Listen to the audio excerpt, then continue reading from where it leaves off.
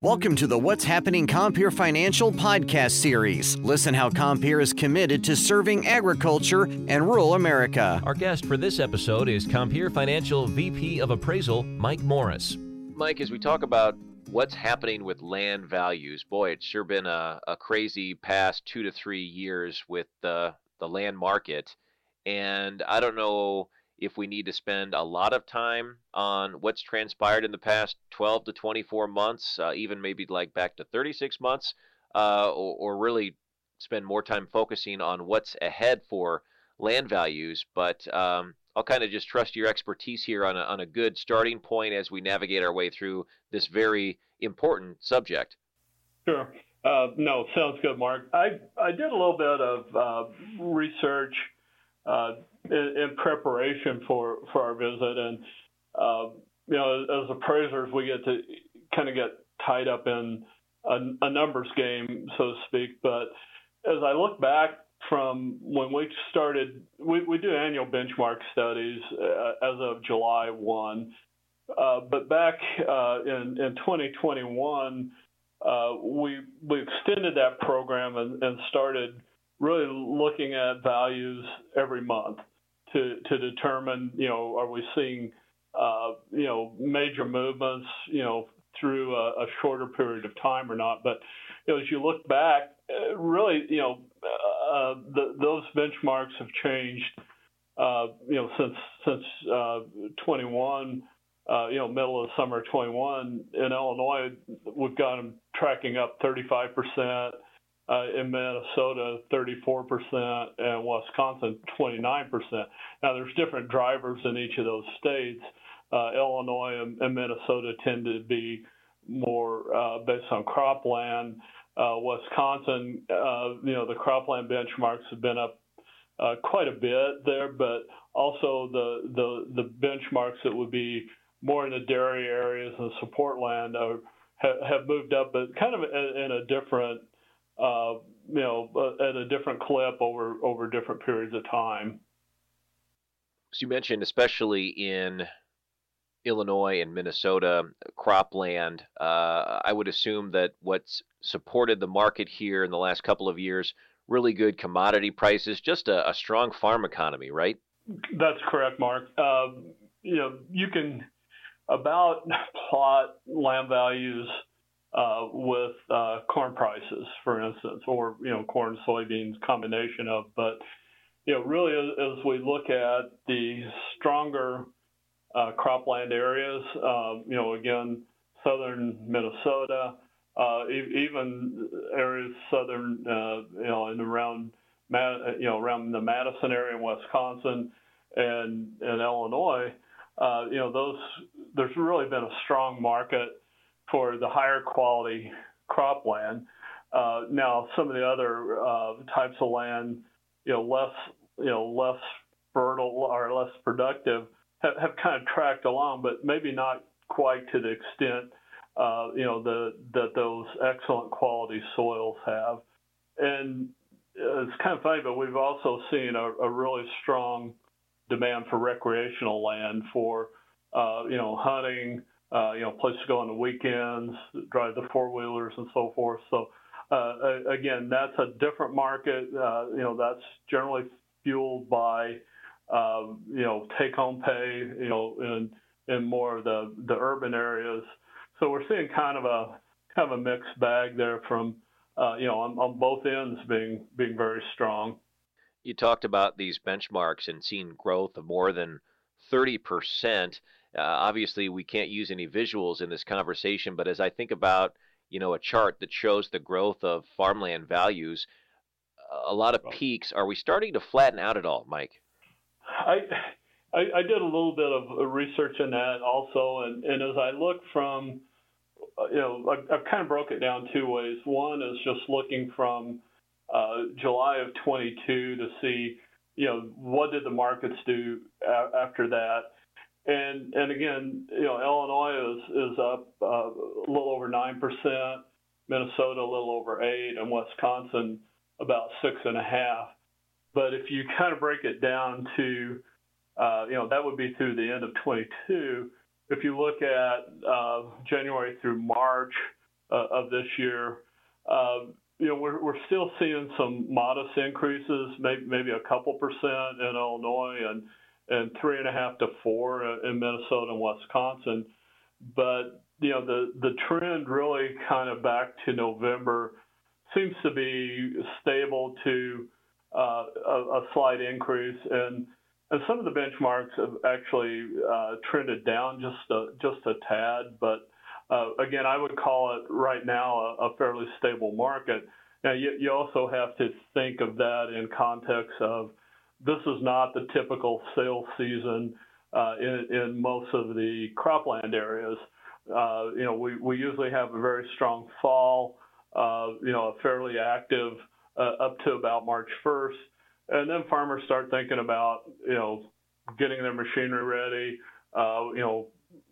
planning, those things that go with kind of spring planting season. So I think attention gets diverted for a while, and then, expect to see some activity in summer through next fall.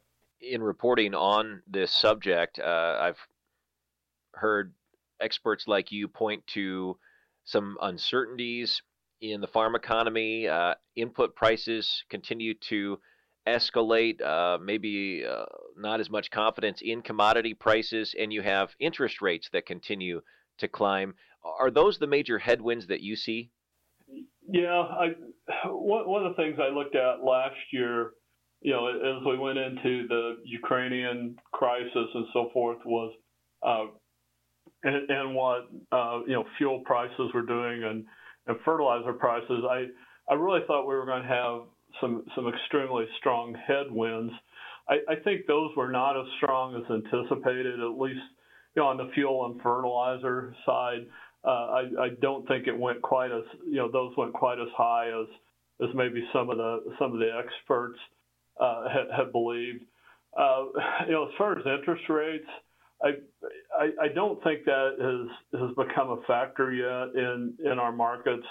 It certainly has in rural residential, urban residential, but in the farmland markets, I think with a strong coming out of a strong year in 21 and 22, that there's still a large amount of cash, capital available, and so a lot of the land sales that we've seen have not been financed; they've been purchased for cash.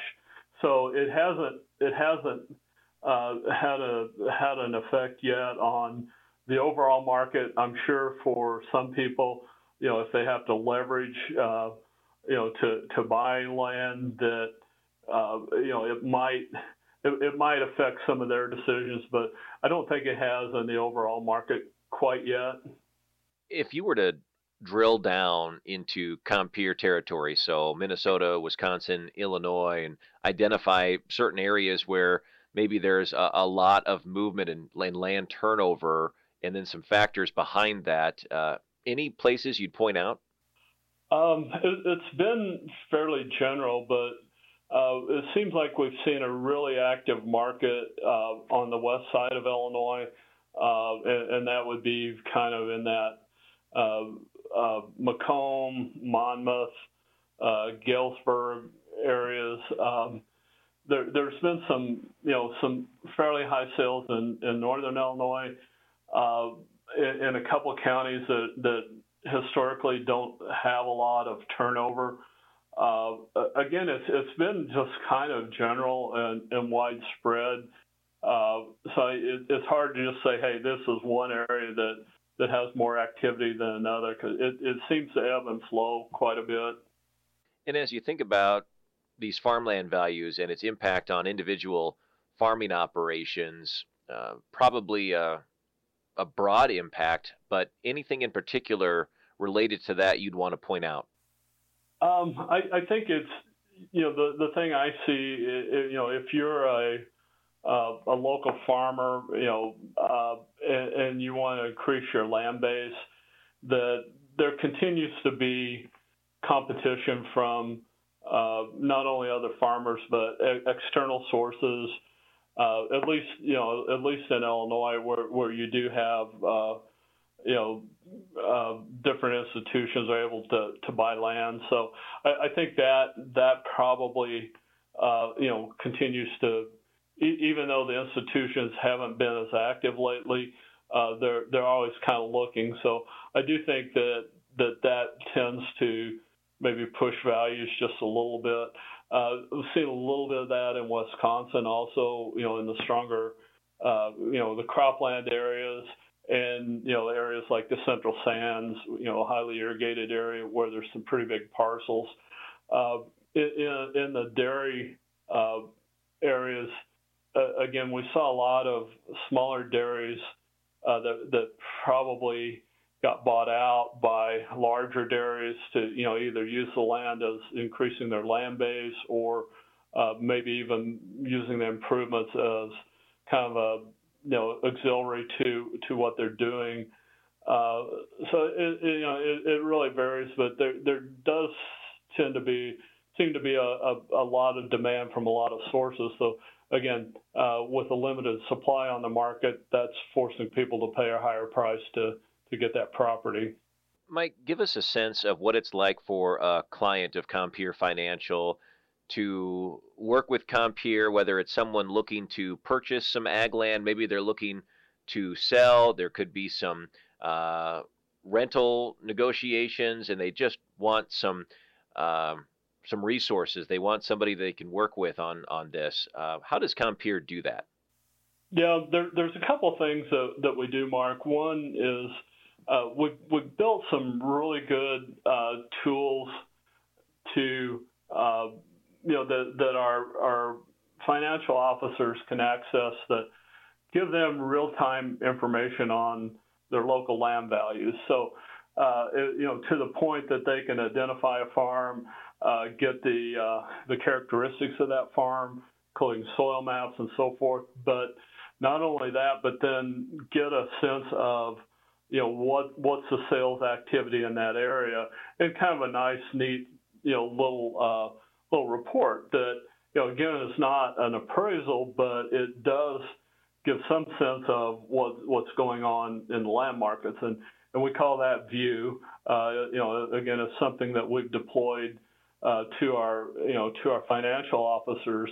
Again, collaborating with a lot of appraisal data, included. And then if they really want, more precision, around making it's really a big decision to buy property. We do provide appraisal services, if they really want to pin down the value. And those are, appraisals based on market value. The appraisers generally are localized where they understand what's going on in those communities. And, the appraisal just becomes a written report of, that sales activity, but it relates it to that individual property. So again, whether it's something a little more informal or something very formal, we have those abilities. What's a good starting point? Going to a website, making a phone call? What would you recommend? I think if they're a current customer, actually reaching out to their financial officer and say, hey, I'm curious to get a kind of a view of what's going on in our area. If they want to maybe even talk to an appraiser, the best way is to go to compeer.com, and we do have an appraisal web page within that. That's within the menu, and they can go and actually click on a county or put a county and state in and find out who their appraiser is in that area. And we've got email and phone contact information that they can reach out directly to them. And an email might be more comfortable with some people, and then establish a dialogue and really find out what their needs are. Whether it's an appraisal or just some idea of what's going on. So there's a couple of different routes that could get them in the same place. This is a very complex topic. Anything that we haven't talked about that you think we should?